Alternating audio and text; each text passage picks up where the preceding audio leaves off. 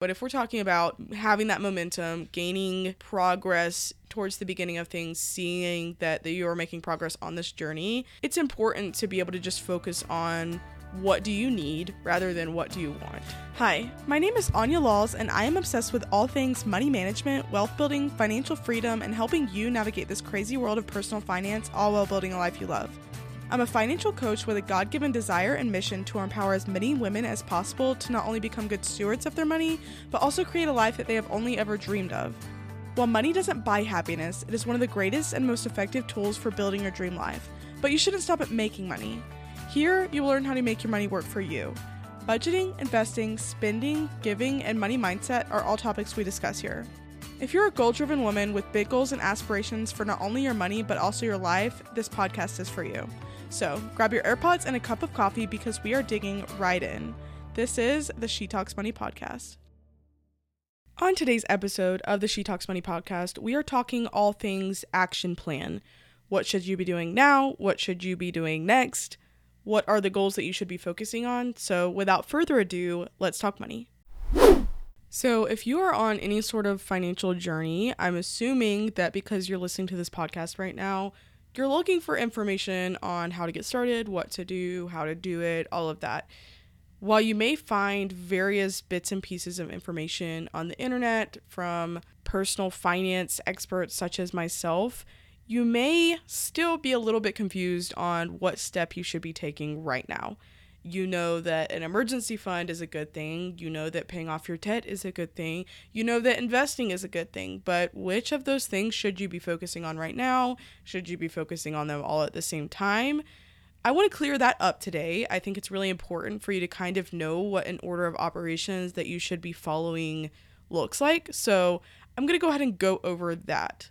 So the first thing that you should be focusing on your financial journey should be to get ahead on your four walls. So what are your four walls? When we talk about four walls, and you'll hear me refer to this at different times, but we're talking rent, utilities, transportation, and food. So if you currently owe money on your rent, if you're behind on your rent, you haven't paid your rent, or if you owe money on your electric bill, your water bill, the potential for you getting booted out of your house, getting your water or electricity shut off, or not having the ability to drive yourself to work. Like, those are the general concepts, the general bills that I'm talking about when I say your four walls. First and foremost, I want you to be safe and okay. So the first and number one step in this action plan would be to make sure that you are on time, paid up on all of your living expenses, the four walls. So if you are caught up on your four walls, the utilities, rent, transportation, food, you have the ability to pay those things, the next step in this action plan would be to have an emergency fund. And I know that you have heard me talk about this. I will continue to reiterate the importance of an emergency fund in your financial situation. It prevents you from going backwards financially in the case of an emergency. It can ultimately be the difference between life and death in your financial situation, so it is of utmost importance for you to get this taken care of.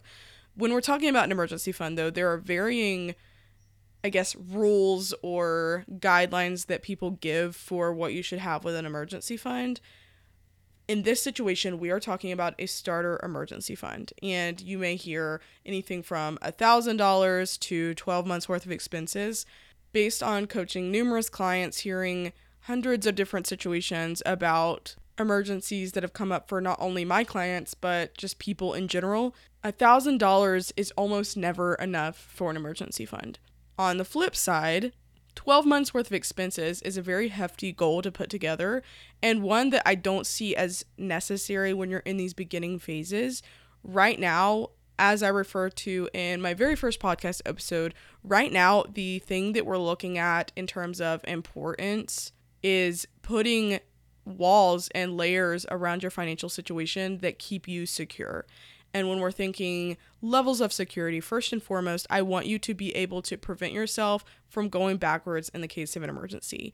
And when we think of emergency, we think of things like car repairs, job loss, etc. So in a situation where one of those things were to occur, I want you to have yourself set up to where you have that cushion. So based on all of this, the guideline that I give as a starter emergency fund, and we're going to add on to this later, but for a starter emergency fund, I recommend 2 to 4 months worth of expenses. 2 months is the low end. It just really depends on your risk tolerance and your risk level. If you're a single mom with kids, I would highly recommend this being more on the 4 month side. You want to just assess what are the circumstances surrounding an emergency, who else is it affecting besides myself, those different types of things, and that will determine whether you need an emergency fund on the 2 month side or the 4 month side. Now, when we're talking about a month's worth of expenses, this is mostly up to you. I would recommend leaning towards the bare bones expenses side of things, because when you're in this beginning phase, you want to have that momentum, and I know you want to get to the debt payoff and the investing and all of that. So in this process, I would recommend doing bare bones expenses. What does it require you to live in the case of a job loss? If in your budget you currently have planned $400 a month for eating out, if we are in an emergency situation where you've lost your income, obviously you should be more focused on surviving than whether or not you can go out to eat.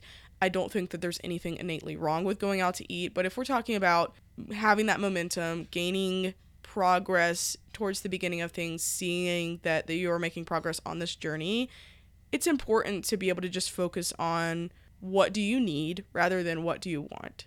So basically just think of what your life would look like in the case of a job loss. If you want to continue to keep your TV subscription or your cell phone bill, make sure you're accounting for those things in a month's worth of expenses. Once you account for that 1 month of expenses, multiply that by 2 to 4 months based on what type of emergency fund you're doing, and pile up money into an emergency fund until you hit that goal. Are you sick and tired of living paycheck to paycheck, constantly looking over your shoulder, knowing that the next emergency may very well make or break you? If you want to get out of this cycle of anxiety and overwhelm surrounding your money and want my direct guidance to do so, my coaching program is currently open for enrollment and I'm taking new clients. I'll help you gain security, stability, and control around your finances so that you never have to worry about an emergency again. So if you're ready to go all in and invest in your financial future, use the link in the show notes to apply for coaching. And as always, if you have any questions, reach out to me on Instagram at Money with Anya. Now back to the show. So now that you have gotten your starter emergency fund funded, it's time to move on to debt payoff. This is the part that most people want to skip straight to. Obviously, the way that your financial situation is usually presenting itself is in the form of stress around your debt. So it would make sense why a lot of people want to skip to this step. However, I do urge you to follow the steps in order. It's really important to have that emergency fund so that you're not going further into debt in the future. But once you have that emergency fund, this is where we're at. So when we're talking about debt payoff, the third step in this order of operations is that I want you to start paying off your high interest debt. Now, when I refer to high interest debt, I'm referring to anything from 6 to 7% or higher. The reason for this guideline is that we want to give a buffer between what you are paying in interest and what you would be earning in the stock market. A lot of people want to invest instead of paying off debt. So really, you're losing money if you are paying interest rates higher than 6 to 7% compared to what you would be earning in the stock market. The S&P 500 has averaged 10% return over the last 30 years. So if we give or take just a little bit, obviously it's an average. If you're making 10% in the stock market, but you're paying 13%, 26% on a credit card, then you're obviously losing money in that transaction. So it is more important for you to pay that debt off than to earn that 10% average in the stock market. The other thing is you're assessing your level of risk. There is a higher level of risk associated with owing a credit card company money than the reward that you get in return for investing in the short term. Obviously, we want to get to investing as quickly as possible, which is what we're going to get to next. But the most important thing is for you to start removing those layers of risk from your financial situation.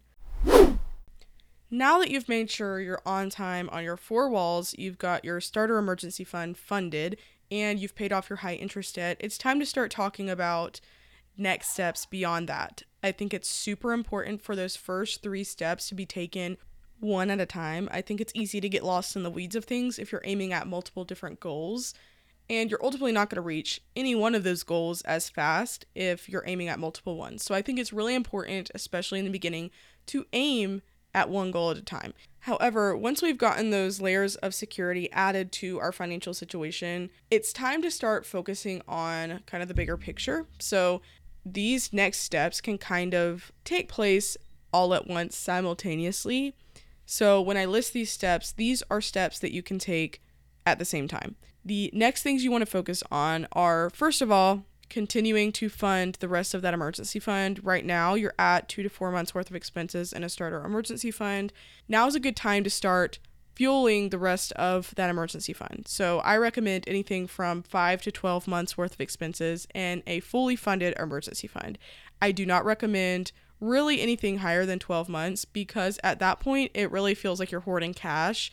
The cash would be better served in the stock market at that point once you're at that 12-month mark.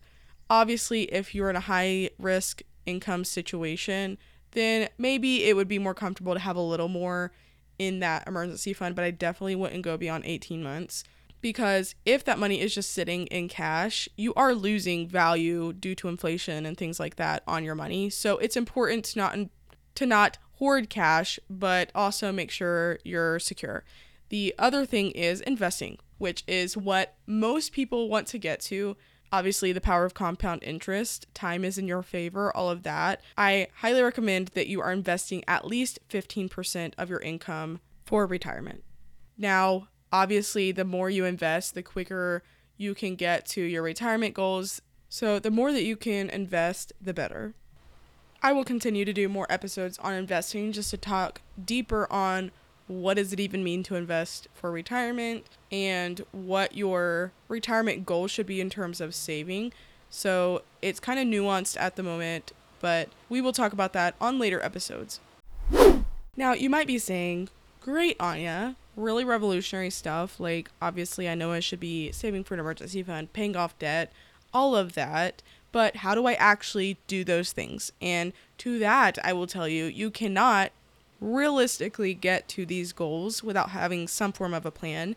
And by plan, I mean probably a budget. So I decided that I wanted to create a budget for you to be able to achieve your goals and aim at your goals and execute on your goals and all of that. So I will drop the link to my brand new She Masters Money budget template for you to use. So you can find that in the show notes. If you found any value whatsoever in today's episode, it would mean the world for you to send this episode to a friend or family member and rate and review the show. I'm on a mission to spread the word to as many women as humanly possible that financial freedom is not only possible, but it's much closer than you think. So if you want to be part of fulfilling this mission with me, make sure to send this episode to a friend and rate and review the show. Thanks for listening. Bye for now.